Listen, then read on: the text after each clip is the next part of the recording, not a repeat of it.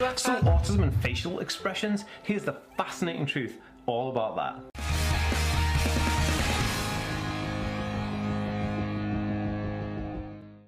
Hey guys, welcome back to the Ask Me world. My name is Dan. I have autism, ADHD, OCD and dyslexia, and I make weekly videos on this kind of content. So if you're new around here and you'd like to learn more, remember to hit that subscribe button by clicking the notification bell down below.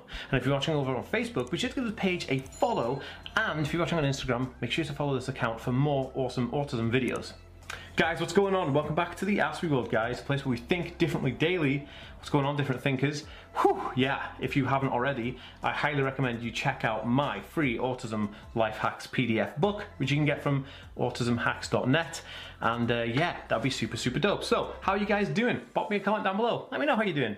I'm doing well, thanks. Hope you guys are doing good too. So, autism and facial expressions. I wanted to do this video because I find it really interesting. The inside and the insight about autism and facial expressions and understanding facial emotions, because we all have facial expressions, we all have facial emotions, but it's super interesting when it comes down to autism. Now, as autism impacts the communication part of the brain, it's no surprise that autistic people have a major issue with trying to understand and identify facial expressions from a person.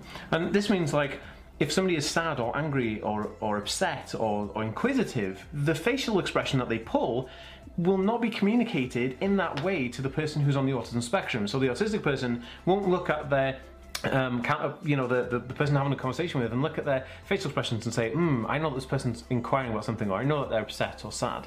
It's very difficult to do that. Now, there are a few reasons for why this may be an issue.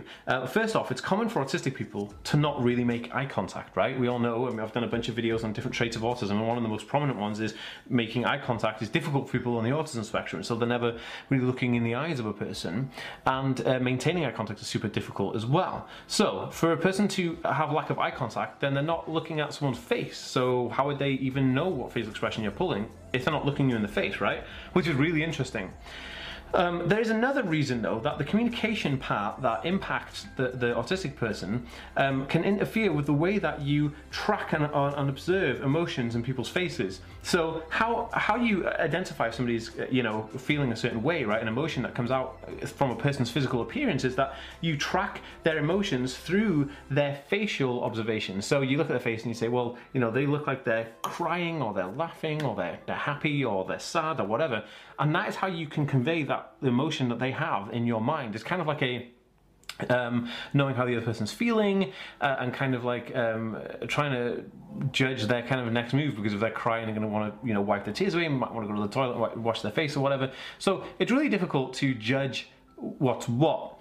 Now, autistic people have a huge issue with this, and I myself actually have a huge issue with this.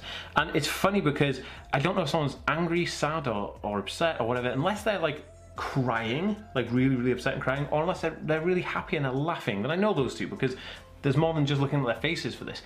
Now, the other ones in between is difficult. I feel like everybody's grumpy all the time, and that's all I can see is just people being grumpy. I can't really tell if someone's happy or not, which is really difficult to kind of like figure out and passively understand.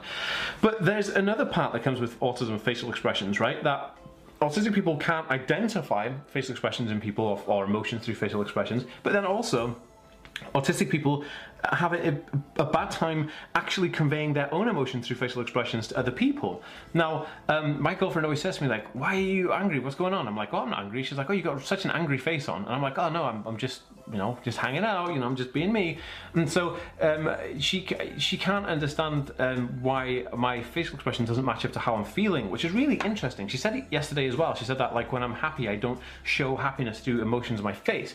I probably just say that I'm happy, which is really interesting. And not bad. She wasn't like having, a rant at me or anything like that. It was nothing like that. She was just observing and telling me so I could understand and learn and, well, make this video, And so it's really interesting, when you're dealing with people on the autism spectrum, you have to be mindful of the fact that they may not understand the typical forms of communication that you take for granted, and the other way around, that their form of communication may be totally different from yours, and they may not understand what you're doing either. So, when you're looking at an autistic person and trying to figure out if they're happy or sad from looking at a facial expression, that ain't ever going to happen, and you're never going to be able to figure that out because it's just not something that happens. It's not It's not a formula that's going to work.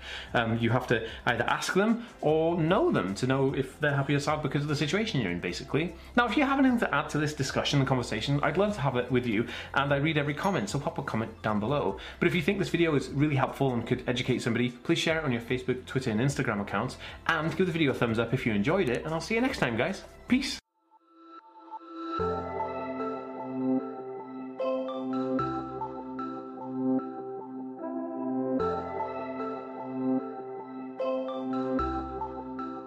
Thanks for listening to this podcast episode. If you are new, don't forget to subscribe to listen to more of these, because I know that you're listening and you're not subscribed, so do it right now. Alright guys, talk to you soon.